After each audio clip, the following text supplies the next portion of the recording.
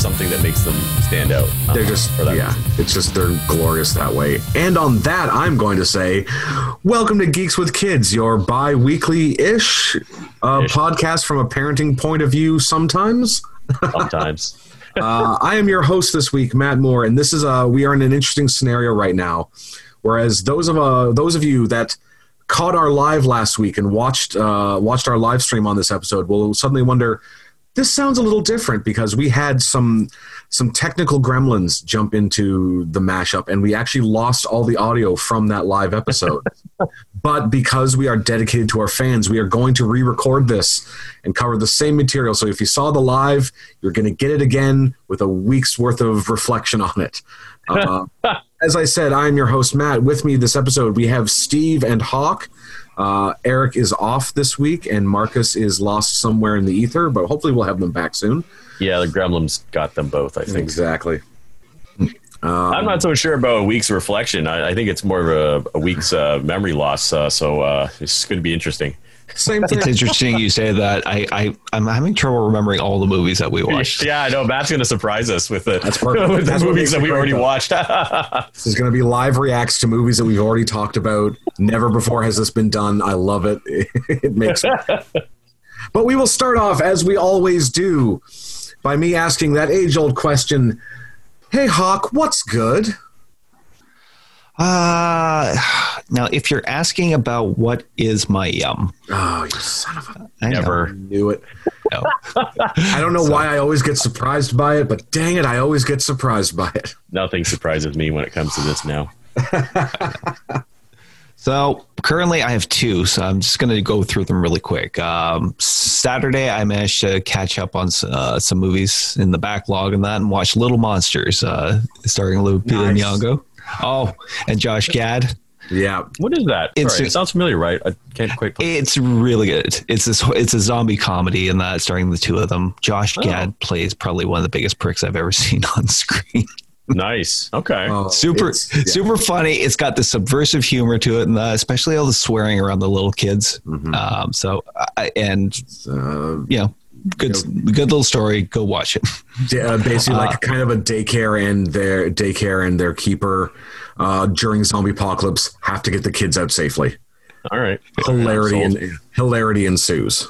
Sounds good. Because the kids are at times more adept at survival than the adults. So yeah, okay. And again, like Hawk said, Josh Gad is just a glowing prick in that film. Made best by the fact that he's also a kids show host, so like there's that duality of him being all light and fluffy and then a completely reprehensible shit the rest of the time. It's nice. It's lovely. It's a great film. I'm gonna check this out.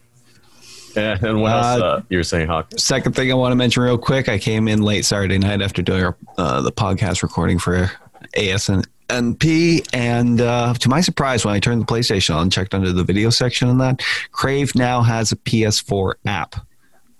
Yeah, I did not know this was coming. It was quite a surprise.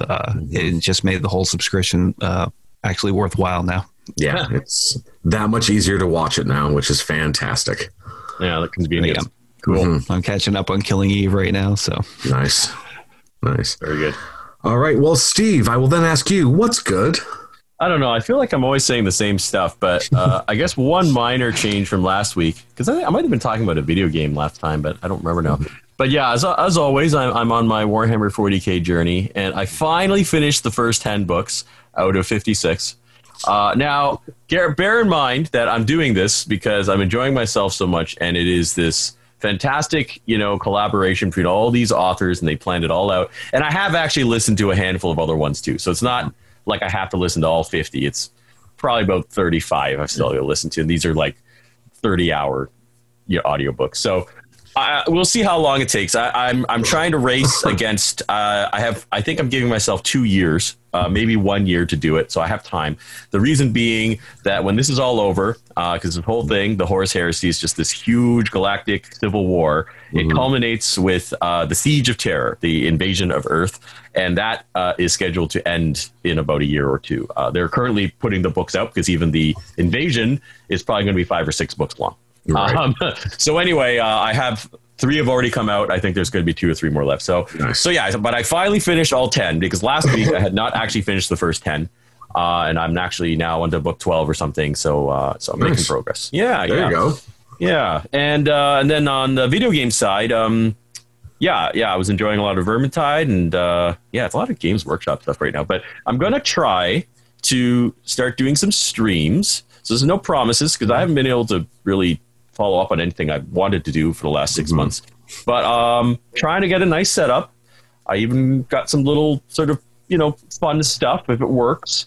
So I'm going to play some 40K games, and they're not very good, but I'm going to try to make them fun. And some of you may know that my moniker online on my channel is Indo Scream, and on PSN as well. But I'm going to call it the Indo Stream. Clever, right? Came to me last night. Yeah, branding. So that's my good. That is good. Let's see. I guess I'll cover me before we dive on into it. Gosh, lots of horror movies. I've been catching up on that a lot. I'm trying to remember. Prime Video has just recently, and when I say recently, within the last week or so, released a short-ish film series called Welcome to the Blumhouse. Oh, Blumhouse Pictures has basically released their sort of take on Black Mirror. They've released, as of right now, 4 medium-length horror films that are all kind of Blumhouse-centric, but they've created this universe of theirs. Okay. Which I had been waiting to hear. I'd heard about. I knew it was coming. I'd been waiting to see it, and finally they dropped last week. I have not watched any of them yet, so I cannot speak to the quality. I've heard great things from people whose opinions I do respect. So I'm definitely going to start checking that out. I also made an acquisition yesterday that I'm not the most proud of, but damn it, I had to do it for the sake of completion. This past week, Tales from the Hood Part 3 came out. Oh, God. Starring Tony Todd. Okay, well, I know I've spoken of my love for the original one in the past. The second one was at best questionable. I never saw that. I don't have a lot of faith in the third one, but damn it, I will watch it because it's $10 and I didn't care that much, but I really felt the need to add to my horror collection. Fair. I picked up a lot of stuff. I picked up Gremlins 2 as well on Blu-ray because that's highly underrated. So it really is. I stand by that purchase. I watched it with Jen last night, and literally at the menu screen, they had the theme music, and I was just dancing away. And she's like, "What is your deal with that song?" I'm like, "It is an iconic theme song, and I will dance to it. God damn it!" Picked up that. Picked up They Live on Blu-ray because it was they did the remaster of that, which I love. Nice. Because Roddy Piper, come on now. Where would Duke Nukem be without that movie? And his fist fight with Keith David. Yeah, I was supposed to say, that's so epic, that scene. And I guess I should probably say this because I've talked about it enough on the podcast. In a very unique and shocking turn of events, I am now officially the TTWF Universal Champion. Mm-hmm. So for those of you that listen to this and have put up with me talking about it, you're going to hear a lot more about it because, damn it, I'm the champ. The champ is here, and he is going to talk. That was kind of awesome to have that happen this past weekend, somewhat unexpectedly, which was kind of nice. I'm not going to go into detail on it because, damn it, follow me on there, and you'll know the whole story. Well, hail to the champ, Matt. Congratulations. So that was fun. So that's it was a relatively good week. Oh, and also Call of Duty Warzone is in the midst of its Halloween chicanery, and that's kind of entertaining in its own special way. Yeah, you know what? Actually, if you don't mind, maybe we'll spend a couple minutes talking about that. Hawk, have you had a chance to try it out yet yourself? Not yet. I did see Eric posted a stream of his playthrough, and that it looks. It does look pretty fun. No, it's fun. That's fun. I definitely recommend it. I mean, it's only going to be on, I think, for another week or so. But yeah, they did a lot of nice Halloween spooky touches. Matt, what have you been sort of doing? Oh, what have you enjoyed? Day one when it launched, I picked up the Saw pack because I couldn't not have that. Yeah. So I'm currently playing as Billy the Puppet. I like it. I was very negligent in the last little chunk of it, so I'm still finding the new areas. They opened up new areas in it as well. You can actually go fully into the subway system, and the subway cars show up. Yes. Which was kind of cool, but also just threw me for a complete loop because it made it that much more complicated. Yeah, that's the new thing this season. Yeah. Mm-hmm. But no, I'm enjoying it. I love the concept. The I can't remember the that spin on Infected and Hawk. Or not Hawk. See, you'll probably remember the Zombie name. Royale. Zombie Royale is a lot of fun. Right. In an interesting turn of events. I have kind of walked away from Fortnite a little bit just because it was getting irritating for me. No, I went back to play that. Fortnite has its own variant on that exact concept where you get dropped in, you play as the person, and when you die, you come back as a spirit. It's just like the PG version of that. I was like, okay, cool. So you are in fact directly ripping off Call of Duty at this point. Nice. Well done, Fortnite. Yeah, well, good ideas, right? I mean, yeah, if it works, right? I chuckled at it because it just firmly cemented my thank you, Fortnite, for being the watered down version of Call of Duty. Good times. Yeah, I still want to actually load up Fortnite, but I haven't been able to tear my way away from what I've been doing. So I do intend to, because I'm really curious. I mean, you kind of actually made it sound fun, so I want to check it out. It is fun, but it's, again, if I had to choose between the two of them, Warzone still for me is the more. If you like the shooter aspect of it, Warzone is way more entertaining. Sure. If you just want something to play with your mind shut off, play Fortnite. Because there's inherently less strategy behind Fortnite than there is Warzone. Because with the ability to build stuff, it actually makes it a little simpler. Okay. Because you can if you're getting chased by people and they're shooting at you, you can throw a wall up behind you and you get that buffer. In Warzone, if you're getting chased and someone's shooting at you, you're probably going to die. Sure. You were sloppy in the first place. Yeah, so there's a lot more stealth and tactics involved in Warzone, I find, than Fortnite. You can kind of just run and gun in Fortnite and you might pull through. Nice. Mm-hmm. Yeah. No, I think the Halloween, it's just been a nice little thing. They've really kind of gone all out by, licensing Billy from Saw. And then I went ahead and bought Leatherface on the other side. And I've really enjoyed that because they put it on a character that actually doesn't speak. So it's kind of funny because he doesn't ever really say anything, which is actually kind of appropriate. Yeah, it tracks. Yeah. And they gave him this big machine gun, but they kind of made it out so that it was kind of like a chainsaw, Yeah, I saw that. And so they gave it like a weird handle and everything, so it looks like a chainsaw, and it's just, I don't know, it's been a lot of fun. And yeah, when you run into somebody wearing Billy or Leatherface, in the dark, it does give you a bit of a jump. Yeah. Although there's a hell of a lot of Billies and Leatherfaces running around. So. Well, there's also, just with that Halloween theme quest with all those chests that have jump scares in them as well too. Yeah. Thank you for just making this that much more tense for me. I can open this chest to get something. Oh, it's a jump scare. Cool. I just shit my pants at 2 a.m.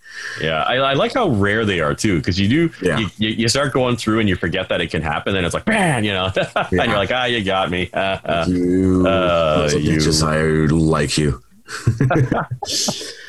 No, yeah, it's nice to see that a lot of games actually, I think, have really leaned into the let's embrace Halloween and horror this year, because a lot of people aren't necessarily going to get it by going out. So I respect and appreciate that that's happening. I wish that they would maintain that mentality, even not during the midst of a pandemic, but I will take it for what it is right now. Yeah, I wish I had a little more time to actually play more games and enjoy more of these things. So it's good. No, it's been good. A lot of fun. Fantastic.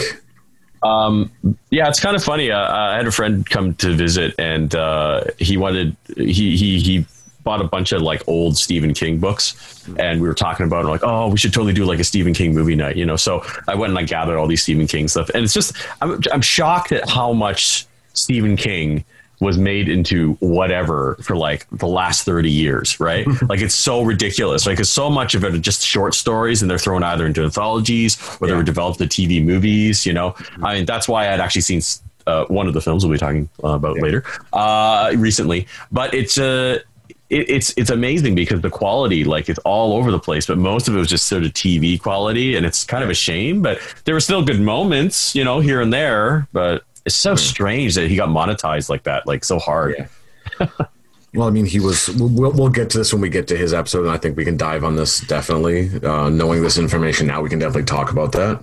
So blah, blah, blah, blah. We just finished that, what's good. So that's, so I'll say blah, blah, blah, blah, blah. So that's pretty much everything that is good. And now we are going to take that deep dive trek. Hopefully this will work this time. Fingers crossed. Into a quick collection of what I like to classify as must-see horror films. These are definitely movies that if you have not seen them, you owe it to yourself as a cinematic viewer to watch these. But no pressure, but also watch these movies. And if you don't, I'll be very ashamed of you. And I'm going to start the list off as I move my notes in front of me. I'm going to start off with, again, this to me, and I'm going to use one of Steve's terms here. I like to classify this as the closest to a perfect horror movie I've ever seen. And it is 2010's Insidious. I do remember last week I called this the quintessential Matt film, and I think it truly is. It is a very good, exemplary of the types of things that you look for. Yeah, it's 100%. It's released September 14th, 2010, directed by James Wan and written by Lee Wanell, starring Patrick Wilson, Rose Byrne, Barbara Hershey. I think that's everyone. That's her. I was going to say that's everyone. That's the three primes. Yeah. I love. I mean, I've said this before. I'll say it again, and I will maintain to say it. I love this. I love this movie. I love this franchise. I think they did exceptional work on it.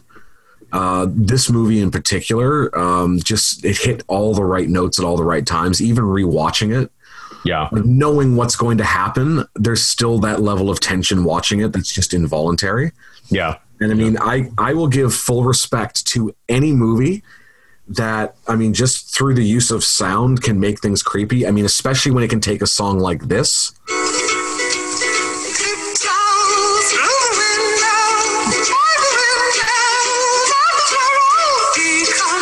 and just ruin your day by hearing it. Yeah.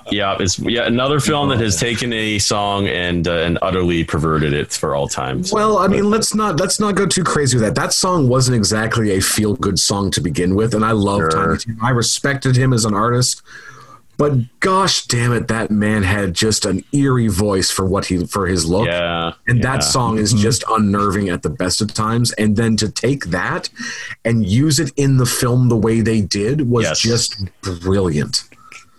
Yeah, I often gripe about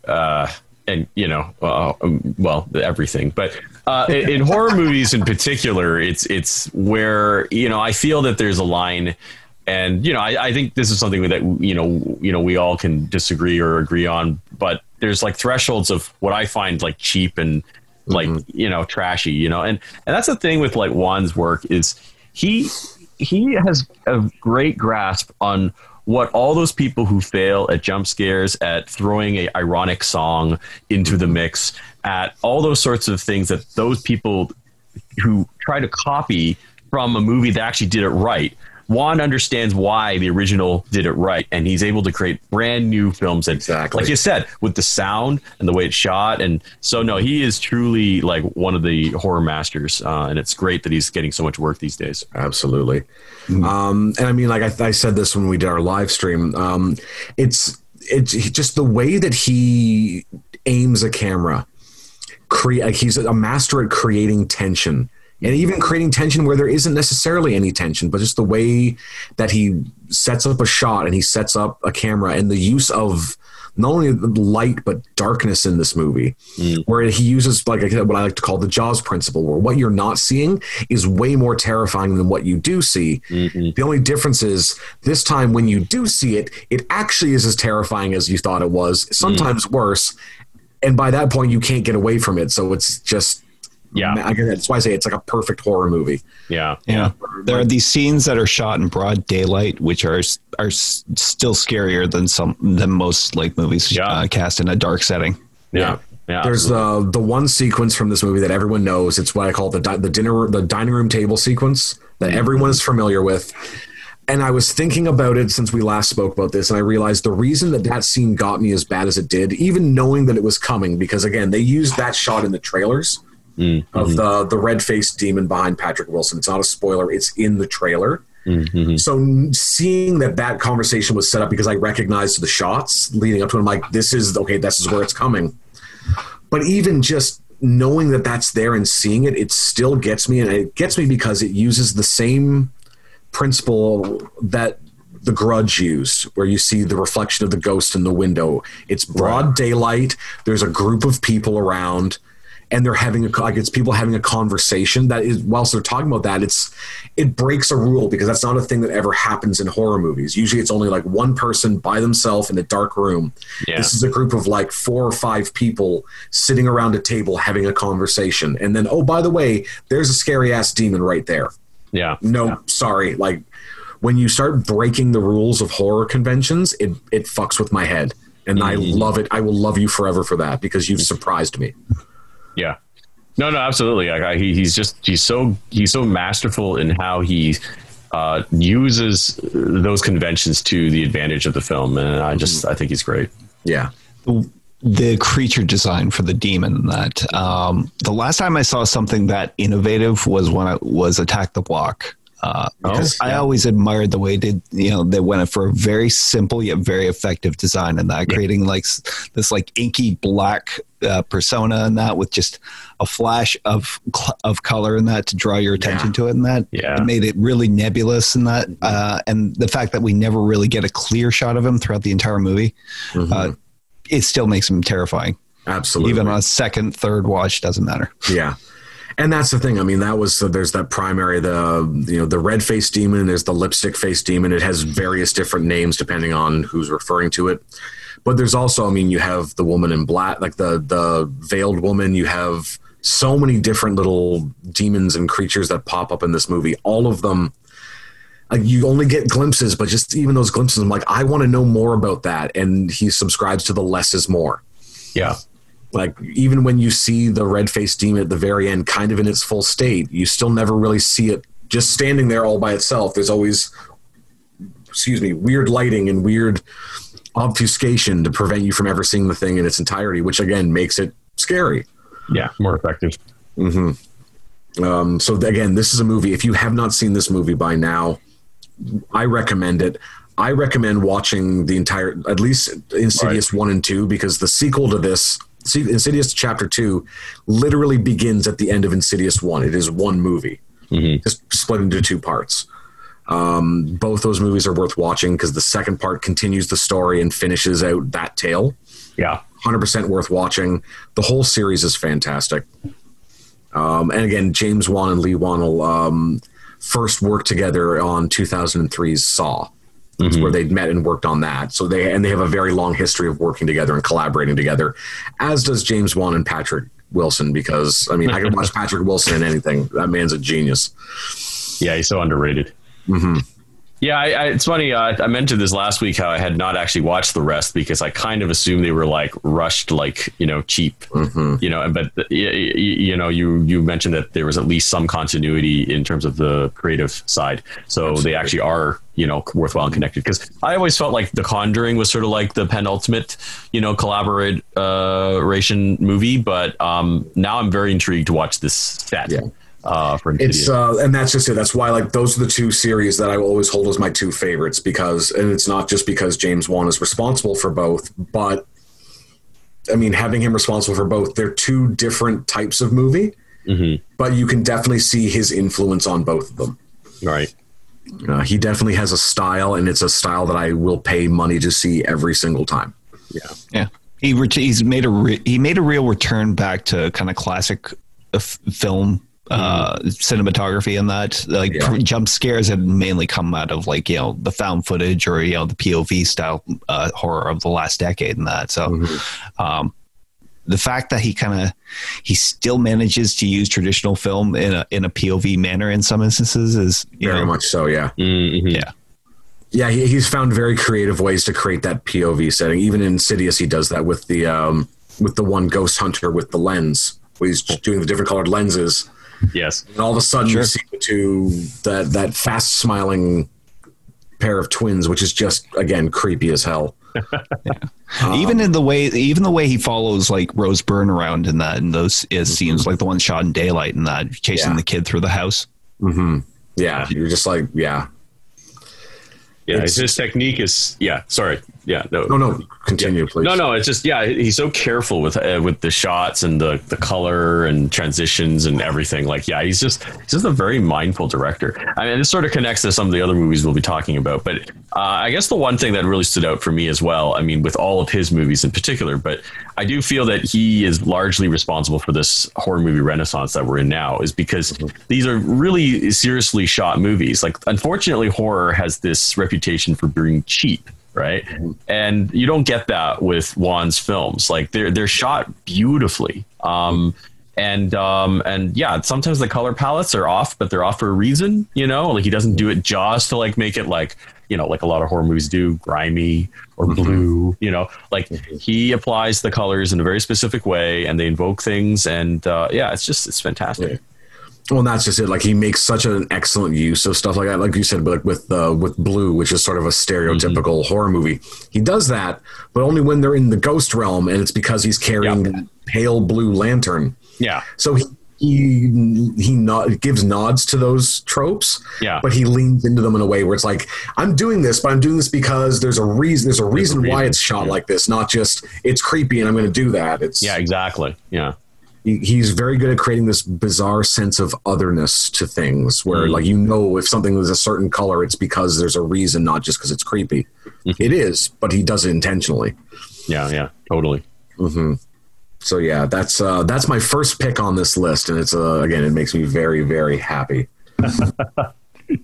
And moving along the list, I'm then going to move to 2012's The Woman in Black. Right.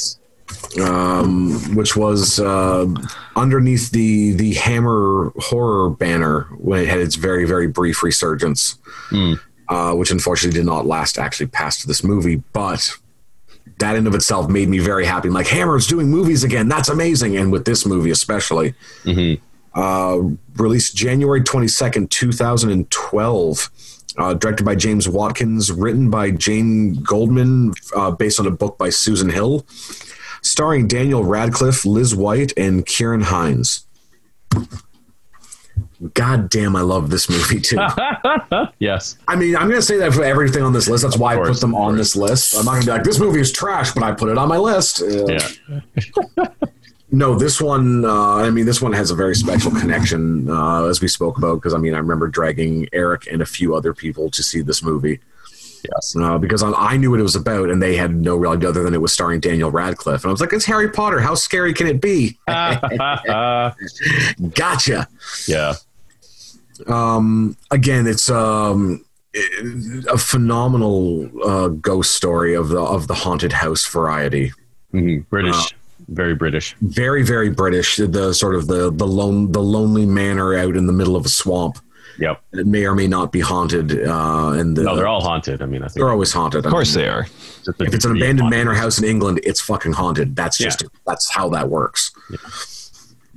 Like, be more surprised if it's not haunted. If it's in England, that's just a thing. Don't know why. Yeah. No. This was the other film I was thinking of when I was talking about the cinematography.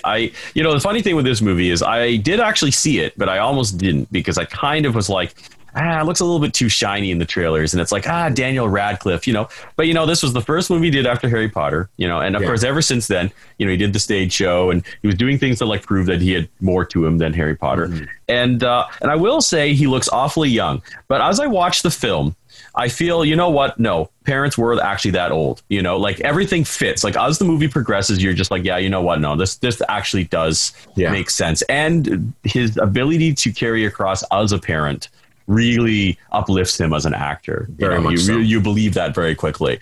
But I guess what I remember saying last week is that, this is a great film in terms of like your classic British, is it Victorian or Edwardian?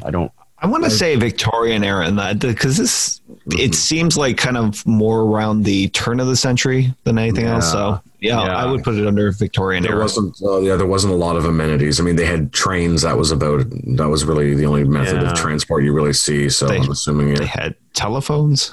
Did they? I'm trying to remember if they did, or if they're still using Morse. I don't know. Well, period piece anyway, which, for sure.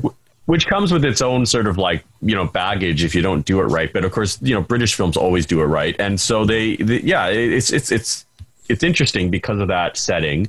But that also brings the whole haunted house manor thing. I mean, nobody does that better than, British haunted house manors, right? Exactly. So, yeah. And sorry, to bring it back to what I was actually trying to say, like the other movie, like Insidious, this is just shot extremely well. Like it's shot very serious. Lots of great shots of just the house, because the houses, the haunted houses are all characters in and of themselves, So yeah, so this surprised me, this movie. And I remember when I talked about this was the movie that I classified as the progenitor to the hiding things in plain sight style of horror, which has become very, very prevalent, and I'm a big fan of personally. It's the where you have a ghost or whatnot that's in the shot the entire time, but it's just slightly out of focus and it's hidden in the background. And you don't necessarily know it's there until it moves. And then all of a sudden you're like, oh shit. And then you realize it's been there the whole time. Yeah. But not necessarily there for a jump scare. It's just there to point out the fact that this thing to create that sense of unease, because you're like, that thing was hiding in the shot the entire time and I didn't know it was there, which then makes you second guess everything you see in the movie because you're constantly looking around. This was The Haunting of Hill House and The Haunting of Bly Manor did this very, very well. Later on, that Netflix series, The Haunting of series, does this excruciatingly well, hiding ghosts in plain sight. It's weird. This wasn't exactly my favorite movie in that. I know you like that. You, Eric, and everybody. I know you guys saw this together in that, so you have a really fond memory attached to it in that. And it's weird because it just didn't hit for me in that, even though like pretty much everything in it was perfectly done. Not just cinematography wise, set decoration was super important to this. And they really did pull it off in that. This was in the lost recording and that. So, but I think it needs, to be said again in that I think Victorian era toy makers really hated children. Yes, absolutely. They were some exquisitely designed pieces in that, but they were designed for maximum like eeriness. And I remember my response to that. I think Victoria era Britain just hated children, just generally, like they were just accessories until they were adults. They never worked hard enough in the mines. Yeah. But yes, no, there's definitely, it's a thing at the time where there's a reason why old toys creep us out. It's because they just do not look pleasant. They don't look like happy things that, happy people will have. Yeah. But this is a very serious present I'm going to give you. Now go play with this and be serious while you do it. That's the vibe I get from looking at old toys like that. I'm like, this is not a happy-go-lucky thing. This is like, you will take care of this and give it to your children, damn it. No, they all kind of look like, some sort of totem of death, or to commemorate somebody lost or a child lost. Well, I mean, in that era, that basically it was. I'm like, hey, if you make it past 5, you've won. Yeah. That's an accomplishment. Yeah. But again, this is, and Hawk, I can agree with you on that. This is one of those, I like this movie. I like this movie because I do have fond memories of it. Also, this is one of those, this is a comfort horror film for me because it's by the numbers. Like there's no big shock in this. It's one of those, if you've watched a lot of horror movies, especially a lot of haunted house, like ghost movies, you can kind of see the progression of this story. And once you get about halfway through, you know how it's going to end. It's just a matter of how it gets to that ending, which for me, I don't mind that because that means I don't have to try to think and focus on the story. I can sit back and just take in the visuals. And by the time you get to that halfway point where those that like me will pick a movie apart, once I'm like, okay, I know where you're going. Once they get to that moment, the visuals open up so much that you can actually enjoy all the little intricate bits and pieces and details they throw into things. Sure, yeah. So that's part of why I love this is that I don't necessarily love the story. I like the story. I think it's a cool story. I personally think that the stage version of this show, of the story, far superior than either of this or the BBC version of it that was done back in the 80s, I believe. Yeah, it's 89, yeah. Yeah. Both those movies are great. The stage version of this show, I love to this day. It was so weird to me to find out that this was first a stage drama and that there's lengthy bits where there's absolutely no dialogue. The actual story, the Susan Hill story, deviates slightly. The stage version of this show is actually is still, I believe, to date, the longest running West End show ever. Wow. Because it ran from the 80s through until, I believe, 2 or 3 years ago. Wow. Jeez. And it was one of those shows where it had the Hitchcockian disclaimer of, once you've seen the show, do not tell people what happens in it. Right. Because you'll spoil the surprise. And the thing ran for almost 20 years. Like 20, almost 30 years. And people will still go see it. The amount of stage trickery that is done to make this show effective is mind-boggling. I have a copy of the script. I've read it. Reading the script, I'm like, I have no idea. The script's about that thick. Half of it is just, here's how you do every single effect in the show to make it work. And to do what needs to get done. And just reading that, I'm like, I would never be able to pull this off in any theater that I know of. Yeah. But it's all so simple, but it's so simple and done so effectively. Yeah, it's very thoughtful. It would just be so, I would love to see the show. And I'm kicking myself because I could have, because Theater Aquarius did it years and years ago. I think it was the year that Theater Aquarius opened at the theater that it's in. They did that as their Halloween show. Really? And I was in the space and I saw the setup for it and was like, and I never had no comprehension for what it was, so it meant nothing to me. Right. But they, I know the stage, at least the Aquarius version of the stage show, which I know I'm getting off topic, but I don't care because I think this is cool. Yeah, go on. I can't remember the name of the effect, and I'm sure one of you will. It's the same effect they use in Disney World for the Haunted Mansion. Oh, like where they project onto the glass? Yes. Yeah. Theater Aquarius had that whole setup. Nice. On its stage for the Woman in Black. Sure. So they could do that spectral projection. I can't remember the name of the effect, and it's driving me nuts. Yeah. I still remember it, being in the little cart going around the balcony and that, and watching all the people dancing together as they kind of drift in and out of reality. Yeah, that's the effect. That's the one that they used. Again, this is one of those movies. I love it. It's fun. It has a very cool, the story has a very cool history, which I enjoy. Right. I didn't add this last time, but I actually a little bit also kind of like with Hawk, this is not a movie I would have thought of for a list, and I'm glad you included it. And usually, I'd probably fight everybody on every movie, but I understand why all the movies were chosen for this list. And even though they're not ones that I necessarily would go and rewatch, I do think they're all worth seeing. And I understand why they are beloved. I had no idea you knew this so much more about this thing, though. I didn't know it was a stage play, and that's actually very interesting. It's been one of those plays that's been on my list for a very long time, either to direct or be in. I would honestly be happy with either.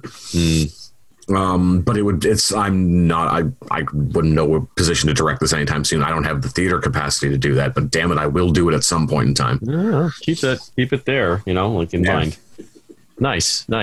Yeah, I think the Victorian or British ghost story is a whole subgenre in and of itself, and it's been kind of like every once in a while it comes back with new special effects and new takes.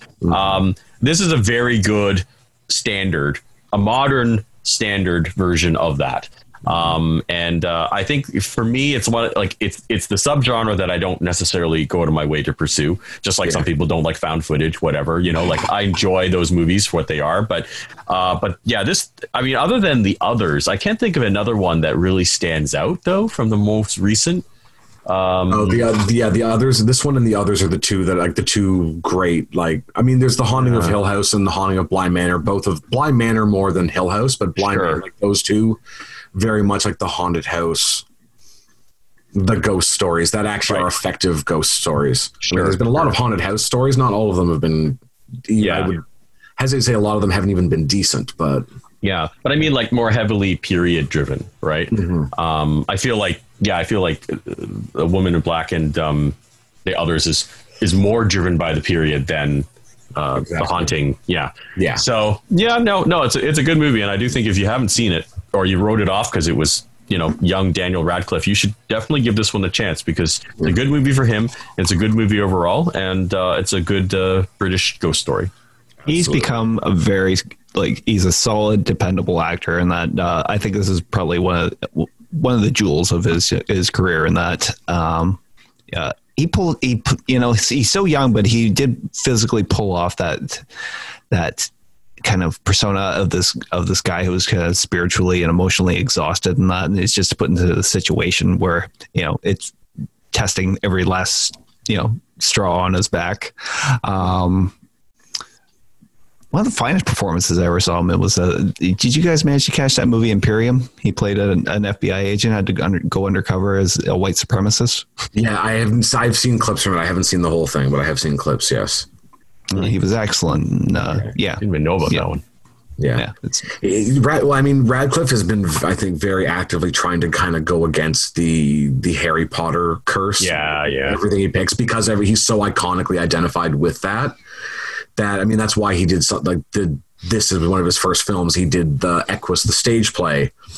Like he really is trying to go against you're a wizard, Harry. He's like, yes, but I'm also an actor that wants to, show that I'm not just a one-hit trick. And he's great in everything he does.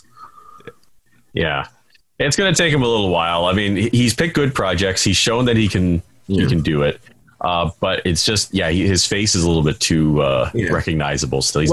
I think he's in the same situation as like an Emma Watson, where it's the people are like, why aren't they doing more? It's like, because they don't have to. Like realistically, Daniel Radcliffe doesn't have to make a single film for the rest of his life, and he's going to be fine. Oh, now he's actually done. He can make probably more than most of those guys. Right? He can make any movie he wants now, and that he can do anything weird in that. Guns Akimbo, or Swiss Army Man, like those. Like he can take on like these silly projects. He can take on projects that he wants to do, as opposed to he can be a working actor because he wants to, not because it's his income, because he's made his money already. He's kind of in the same. I put him in the same category as like a Daniel Day-Lewis. Not talent-wise, but just with he's done so much, and he's done what makes him happy, and he doesn't have to do anything else unless he wants to do it. Yeah. He can pick the projects, and he has. Absolutely. Obviously, he's been having fun with every single thing he's done. So sure, exactly. Financially, I think he's done a little better than Daniel Day-Lewis. But I get the comparison. Well, Daniel Day-Lewis will always be Daniel Day-Lewis, but he's also got a lot more years on Daniel Radcliffe at this point in time. So. And also, come on, I can't get mad at Daniel Day-Lewis. He's a cobbler when he's not acting, for God's sakes. Like, I'm going to fix shoes when I'm not playing Lincoln. Like, okay, sure. I didn't know that factoid about him. That's really interesting. Yeah, he has a day-to-day job, and he picks movies that interest him. Right. And he goes and shoots, and then goes back home, and he's a cobbler. It's amazing. Yeah.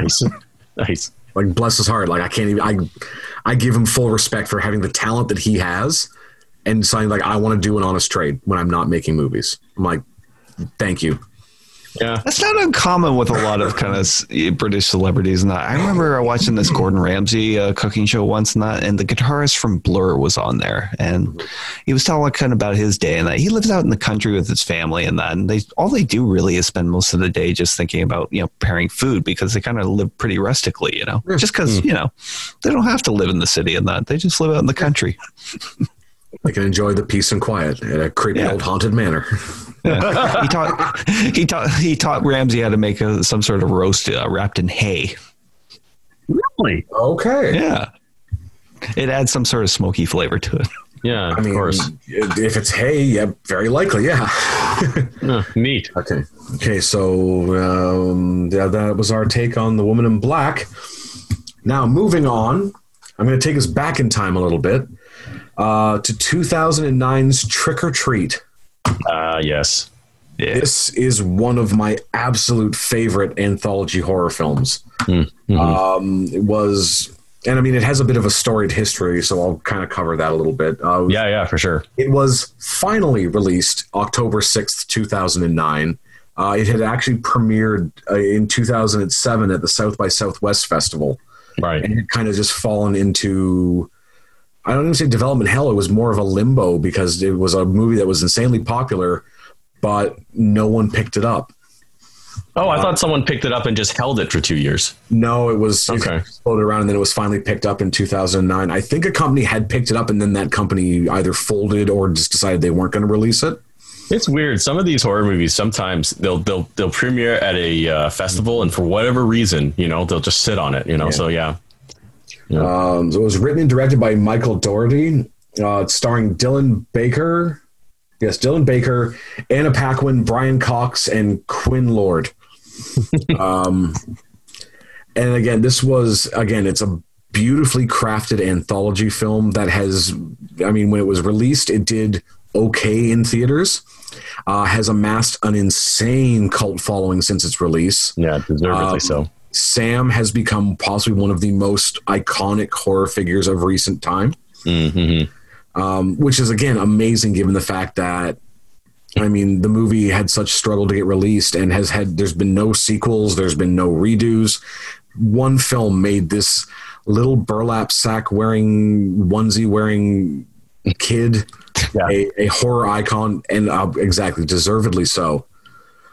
This is again what I love about it. This is how you do an anthology movie properly, in my opinion. In the modern era, definitely. Absolutely. You have a big overarching wraparound story. All the stories interconnect and cross each other. You actually see characters crossing each other in all their paths throughout the entire movie. Mm-hmm. I love, you have the opening sequences, again, really beautifully shot. And then when you get to the end of the movie and you see that same sequence again from a different angle, and you actually have the context for all those people crossing their paths. And it's exactly. So well put together. Anna Paquin, she did this right before True Blood came out. So this kind of brought her back into the mainstream after the X-Men franchise. With a different... Really? That was the last thing she did with X-Men? She really didn't do anything after that. That's true. But I hadn't really made that timeline. Yeah, that's true. The X-Men movies, and then she did this and then went on to do True Blood. And that was kind of what put her as a household name for a very long time. But yeah, this was sort of her transition away from awkward teenager into late teen, early 20. We've now seen more of you than we ever thought we would, Anna Paquin. But it was her husband, so it was okay. Yeah, what a weird career she's had. Supporting actress when she was 9 or something. Yeah. Yeah. She's had a career where she's been able to be blessed to be able to pick the projects she wants to do and have fun doing them, which is great. For me, this is again some of Brian Cox's best work, and I love him in everything he's in. As Old Man Krieg in this movie, he's just phenomenal. And this is one of those movies. This is a movie that I love so much. I actually bought the graphic novel when they released it. Yeah. Because I loved it, and I'd be like, oh my god, they did a graphic novel, and it's the way, like, the little comic pages you see in the movie, the whole book is drawn like that. Oh, nice. So it was a great companion piece to that film. So it really was a beautiful throwback to Creepshow for me. Sure, yeah. The way that they did Creepshow had been done, the movie, where it's like you have the comic book pages and then the live action, same vibe I got in this movie. It's again a phenomenal one. Yeah, I always felt that the movie was a wonderful homage to Creepshow, but it is in a way. I would say it's almost better. I don't want to besmirch Creepshow. Creepshow is fantastic, okay, but this almost feels like it elevates what Creepshow was sort of kind of playing around with.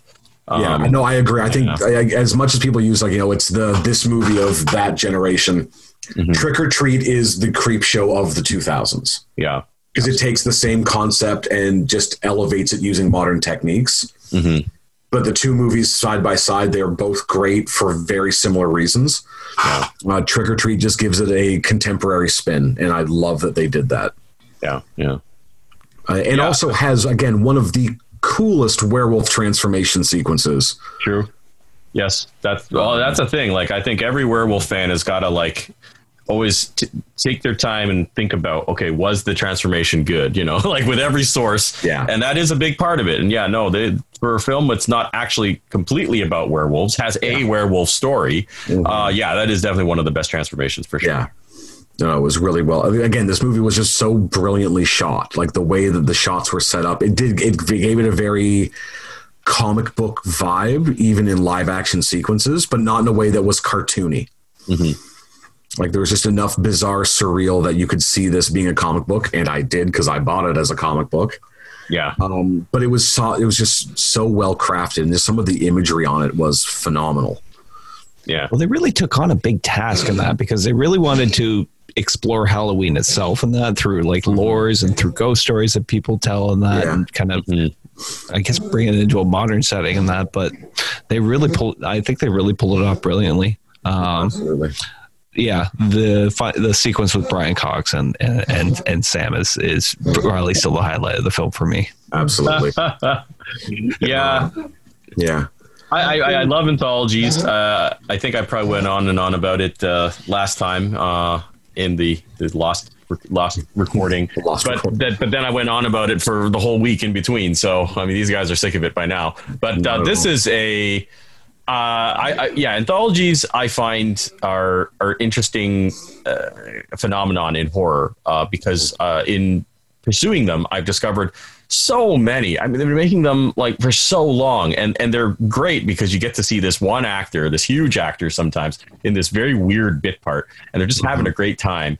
And yeah, if you don't like a story, you can just kind of like wait a few minutes and you get on to the next one. But every single story in this movie, especially the way it all ties together, it's all happening on the same night, you know, and there's just all these intertwined, you know, connections. It really is a brilliant anthology movie. So if you've never actually seen a horror anthology or you don't really think much of the format, this is definitely the premier modern anthology. And yeah, I would say of the movies you suggested first, Matt, this is my favorite by far. If you can't tell. Yeah, I definitely recommend this one all around. Yeah, like again, for me, like I said, I'm a huge fan of anthology films, horror anthologies especially, because again, you can get a little bit of everything under one genre banner. But again, it's like if you don't like what you're watching, wait 10, 15 minutes. It'll probably be a different story. And then again, like you can kind of be like, I didn't like that one, but these were great.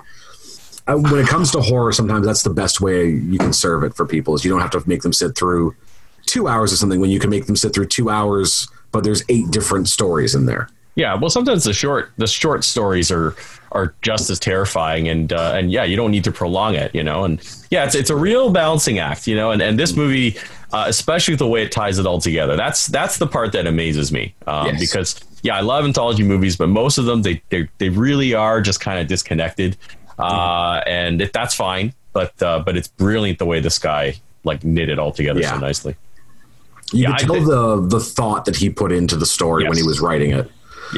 Yeah, that's what I was going to say. I forgot to mention. This is truly a movie that was crafted with love, and I'm sure he spent a lot of time, you know, working on it and thinking it through. And this film should be part of everybody's Halloween, whatever you call it, playlist. Absolutely. Like again, this one, and I told this story and I'll tell it again. This one is it's unique because when I got married, my wife and I, we went to Florida for our honeymoon, and we wanted to do the Disney Universal thing. And because I wanted to go to Halloween Horror Nights because I'd never been. And Trick or Treat was one of the themed haunted houses they were doing that year. So we actually sat down and watched the movie because she'd never seen it, or I think she'd seen it, but it had been years. So we're like, well, we'll sit down and watch it because it'll be kind of cool. We'll watch all the movies that it's themed on, but this one specifically. And it's kind of become our anniversary movie because it's, you know, because we watched it again, watching it in time for the original recording of this episode, which had been overlapping our anniversary. I'm like, oh, it's our anniversary movie. And she's like, wow, what does that say about us? It says, and I said, it says that you made your choice and there's no takesies backsies on that.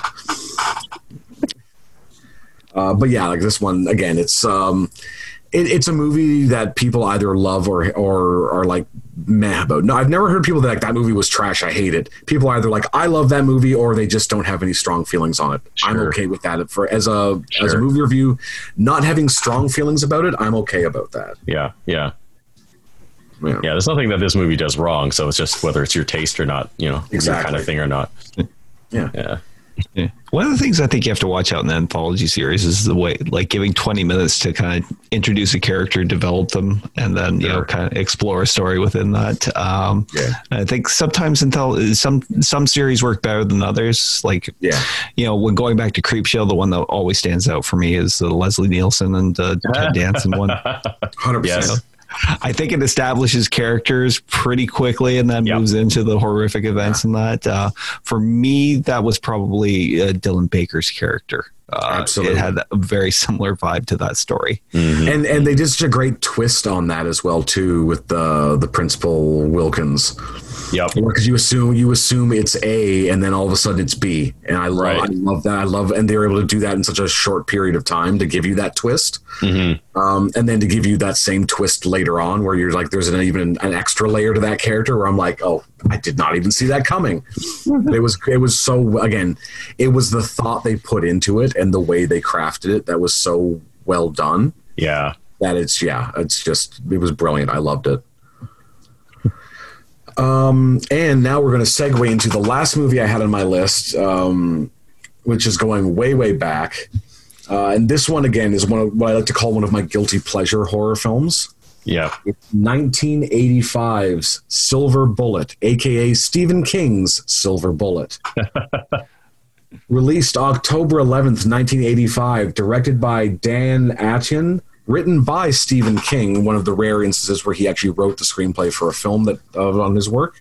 It stars Corey Haim, Everett McGill, Megan Follows, and Gary Goddamn Busey. Busey, what a treasure! And this is 1985 Gary Busey. So, Yep, it was the whole package.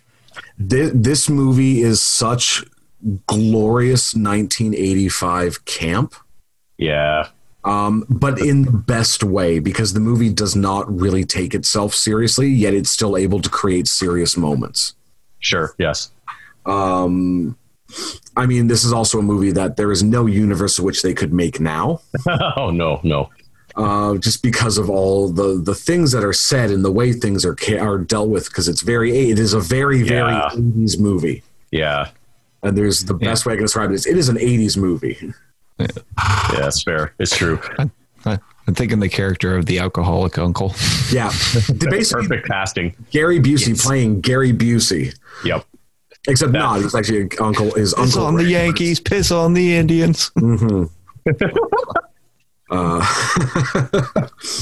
But again, it's one of those movies that it is just enjoyable, and it's the silliest kind of enjoyable, but again, has one of the several of the coolest transformation sequences I've seen on film in a very long time. Yes. Speaking of werewolves, yes. Yeah. The funeral sequence, which I will say, which was so brilliantly shot especially for the 80s. Yeah. Like, the effects in that film do hold up. Yeah. And they hold up in a very unnerving way. It's also brilliantly written in that, and it's the fact that it's our reveal to the actual werewolf, and we get that pretty much with like in going into the second act, I would say. It's quite late. Yeah. Yeah. The first act is very much these killings happening. The second act, it's revealed that it is a werewolf, and then you find out who that werewolf is. And then the entire third act is how are they going to deal with that? And again, it's the fact that the main protagonist is Marty, who's played by Corey Haim, is a kid that is in a wheelchair, which gives you that extra level of, oh no, because, I mean, again, he's a kid, he doesn't have the use of his legs, and he's going to try to fight a werewolf. Right, yeah.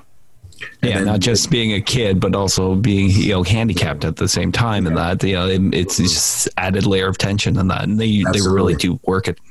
Very much so, yeah. And it's played beautifully. And again, he does a phenomenal job of portraying that, especially given the fact that he was very much not handicapped and he had full use of his legs, which again, you could not get away with in 2020 now.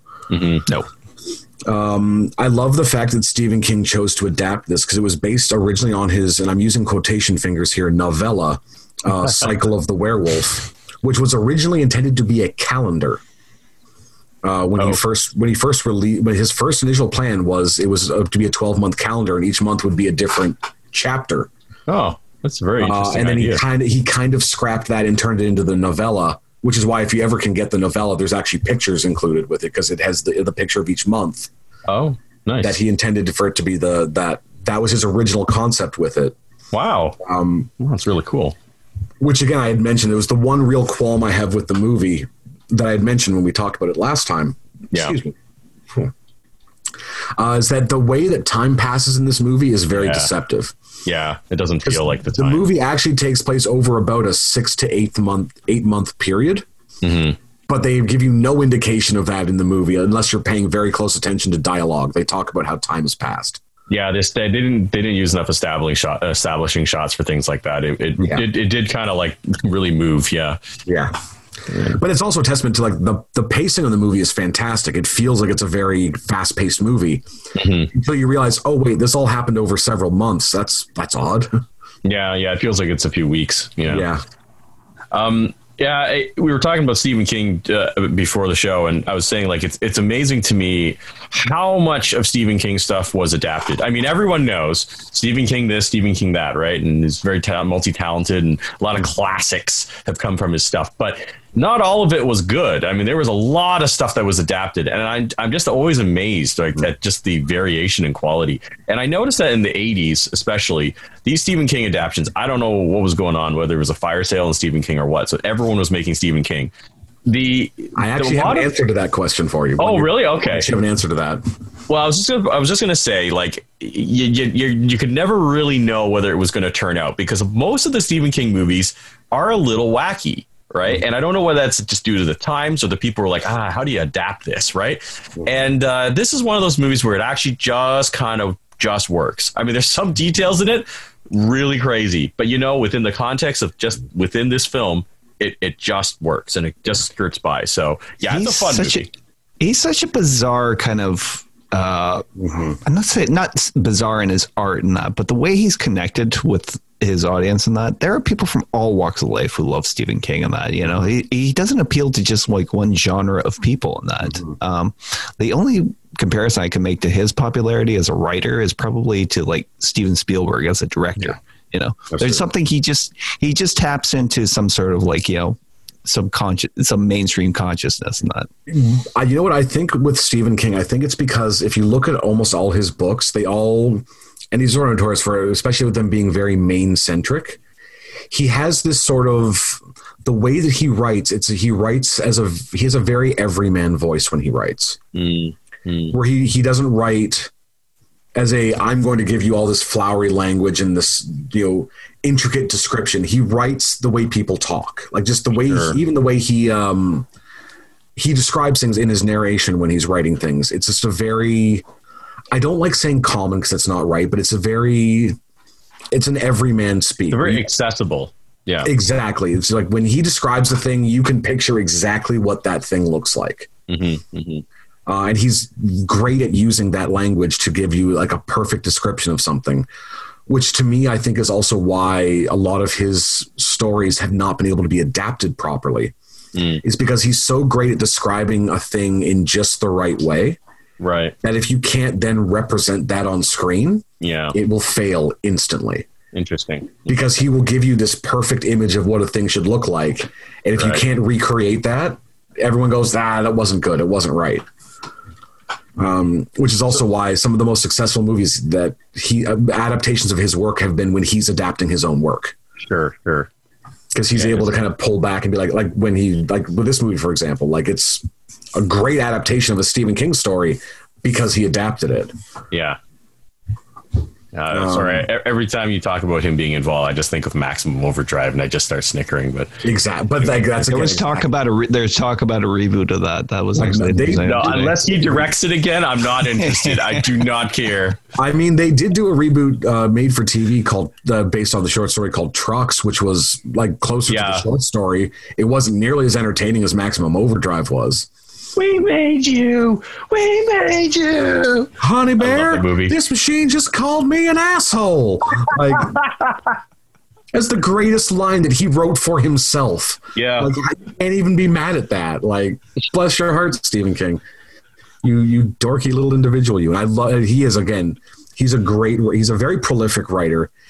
His writing has always been more hit than miss. His adaptations, and actually, Steve, let's bring it back. Yes. There is a reason why his work has been adapted so heavily, is that I believe it was the 80s or 90s, I can't remember exactly when, I'll have to look it up. He instituted on his work what he referred to as his Dollar Baby program. Okay. which is every one of his stories that has not already been turned into a film. Most up and coming filmmakers, not established but up and coming, were able to purchase the rights to any of his stories for $1. Wow. Now, what was his reasoning behind that? Like he wanted to see what people would do with his work, because he got very annoyed with what a lot of the studios had done and kind of butchered. So he's like, you know what? I'm going to give this to up and coming unestablished filmmakers. I'm going to give you my material. Do what you will with it. His only contingency behind it was that they had to give him a copy of it. He has an entire archive of all these Dollar Baby films that were ever created, and that if that film was ever optioned, he would get a producer credit, so that that would be how they would pay him back, as he would be an executive producer.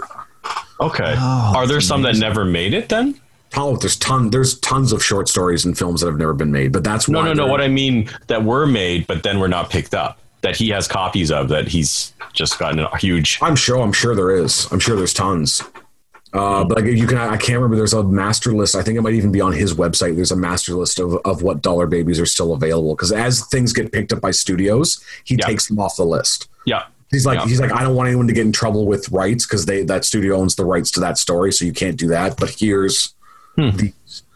And he's always had it that way. He's like, I would rather people take my short stories and adapt them and make them their own thing and make them great and have someone use that, than to have a studio pick it up and try to make it marketable and ruin it like they have so many times. That's fascinating. I'm wondering if somebody ever made an adaptation of The Jaunt. Yes, there are 3 that have been made. Oh my God. 2 of which are available on YouTube. You have to go looking for them a lot of time. A lot of times it's hard to find the stuff, because he kind of pulled the program back for a bit because people were putting it on YouTube. He's like, that wasn't the deal. You can make it, but I had to get a copy, and you could shop it around, but you can't just post it for everyone to see. Yeah. And then eventually he's like, there's no way I'm going to be able to stop that. So I think when he addended the deal to, I have to get an executive producer credit if it gets picked up. Right. No, that's really interesting. Yeah. So what were the movies that soured him so much that he decided to do this? I'm trying to, it was their adaptation of the Tommyknockers. He hated that. Okay. It was when ABC did the Tommyknockers. There was a few others. It had to have begun with The Shining. The Shining was a huge one. The Shining was he and Kubrick hated each other, and that wasn't not even uncommon knowledge. He hated what Kubrick did with that. It's on the tip of my tongue now. I'm trying to think back. Well, while you're thinking Salem's Lot. Salem's Lot. Okay. Salem's Lot. That far back, really? That's where it started. That's where it started for him. It started to aggravate him. That's why a lot of times you'll see, like with something like Maximum Overdrive or with Silver Bullet, if he's involved, he's like, if he's involved, he doesn't care. It's fine. Yeah, it is what it is, and people will love it or hate it. It was the stuff that people would just license and then make, and then he would have no involvement. Yeah, it's not really. Or he's like, no, like you can't just, like, if you're gonna. That was Muschietti with It. That's why he was very adamant about having Stephen King in part 2. Sure. He wanted to have his involvement so that he would get his blessing. Right. Because he knows that King was very personal about, especially his older work. He's like, I don't want to do this if he's not going to be involved in some way. Yeah. And that's why he brought him in to do that. And that's why they created that running joke of the ending's crap, but the rest of it was great, because that was a comment that King got so many times with so many of his books. Yeah. Like, I hated the ending, but the book's great, but I hate the ending. So that they wrote that line in there for him to be able to say, so he could finally kind of say it to himself, because he was always the Bill Denborough character in that. Yeah. I kind of picked up on that. Yeah, I mean, I can't stop smiling because I keep thinking about like Maximum Overdrive. If you guys have not seen the trailer for it, you really need to set some time and just look it up on YouTube, because Stephen King himself advertises the fact that he is, annoyed with Hollywood adaptations, and he says, like, if you want something done right, you got to do it yourself. And he is so peculiar in that trailer, and it is so funny. So just check out Maximum Overdrive, the trailer. Okay, just look for that. Yeah, so good. You will not regret it. But again, Silver Bullet is, it's one of my favorite guilty pleasure movies, because it is by no means high art in any way, shape, or form. Mm-hmm. But again, like not even just the characters I mentioned, but like you have like Lawrence Tierney is in the movie as Lawrence Tierney as a bartender, because he only ever really played one character, and that was just him in different scenarios. Yes. Everett McGill, I love that man, but he is just perpetually creepy.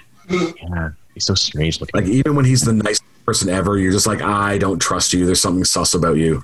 Yeah, that's good. So weird considering like the role he's probably most known for is Ed from Twin Peaks, and that's the most normal character on the show. Exactly. Yeah. I swear they cast him as Ed based solely off the fact that he'd done this movie, so people were going to automatically suspect him because, like, it's the guy from Silver Bullet. I don't trust him.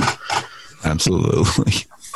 He plays such a great character in it too, in that, especially like, I think because you can kind of see this deterioration in the guy as these months kind of progressed in that by the time like he actually met up with the kid on the bridge, Absolutely. You could see it was just wearing him down. Yeah. Something I did mention last week too, I did want to point out is with Silver Bullet 2, one of the reasons why they can't remake the movie now, or at least it'd be tricky. Well, I guess they might. I mean, considering the new remakes more recently, they really go places that you don't really think, like they would go, right? Like they don't necessarily have to show much, but things that happen in the movie are actually quite shocking. You know, for something that is a kind of a fun werewolf movie, it actually takes its concept quite seriously, and that surprised me. So. Yeah.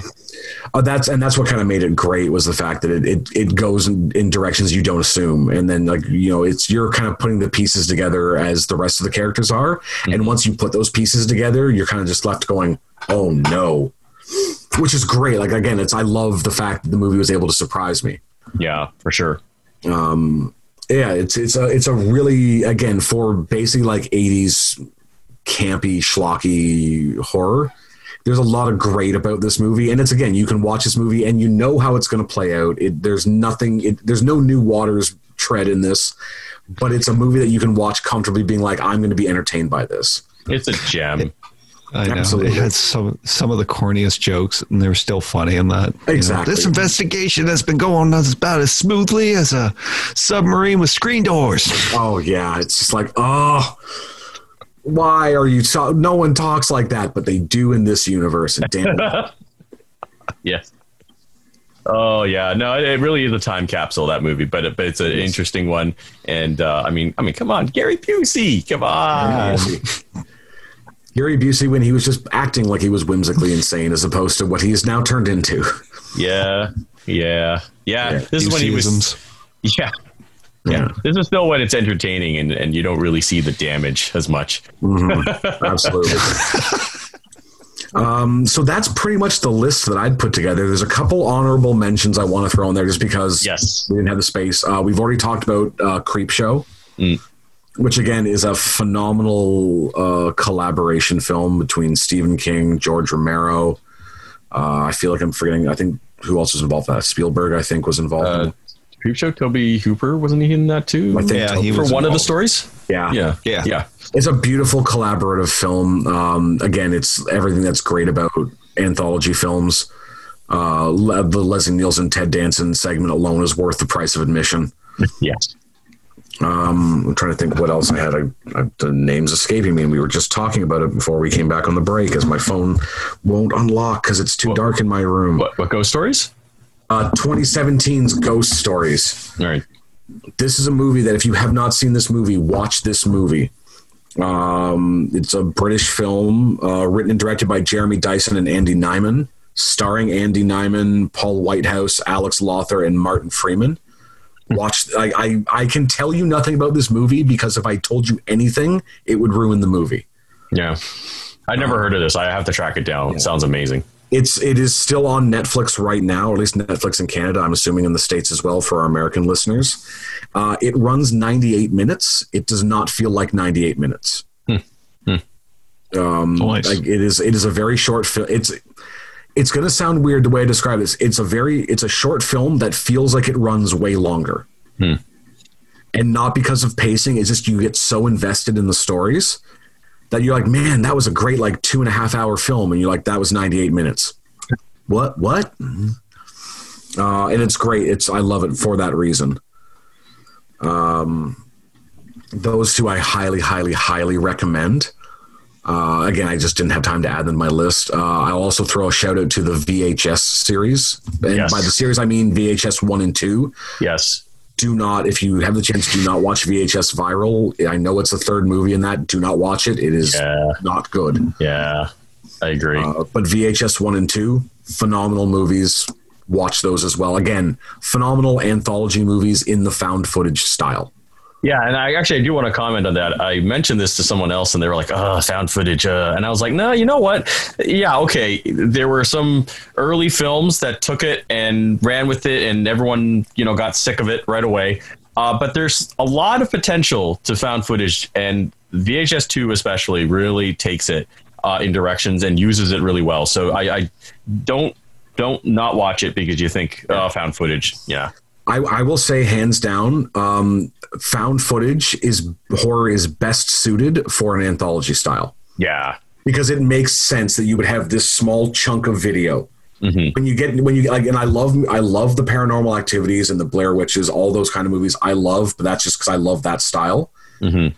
But it's hard to wrap your head around like an hour and a half, 2 hour found footage movie. Yeah. Whereas when you're watching like these little chunks of video, it makes perfect sense. It's like watching the VHS and VHS 2, like any of the found footage anthology films. It's like falling down a YouTube rabbit hole.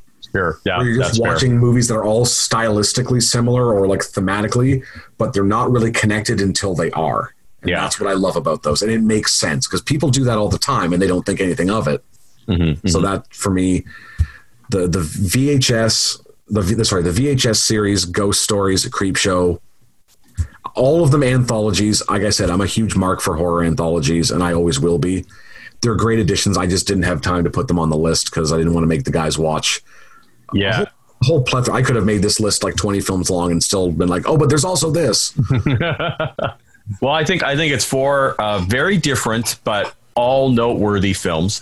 They're not ones, I would necessarily, recommend myself out of the gate. But now that you've brought them to my attention again, I'm like, you know what? I can't argue against any of these films. Like, I think all four of them are standouts in what they represent, and they are worth seeing. So I think that you made a great list, Matt, for Halloween. They're perfectly suited for Halloween. So get out there and watch them, people. And they're really suited for all year round, not just Halloween, but it just happens to be Halloween. So I convinced the guys like, no, we'll watch this. It'll be great. So I'm going to put this out to the listeners. What movies do you think I should have had on my list? What movies did we not mention that you think I should watch? Please send it into the socials. I love people recommending me horror films because I'll either love those movies or I will chastise you openly about them. But either way, it's a good time. All of our social stuff is in the crawl. And other than that, I want to apologize to Matt Damon. We completely ran out of time. Sorry, Matt. And I'm sure we'll get to that stunt episode really soon.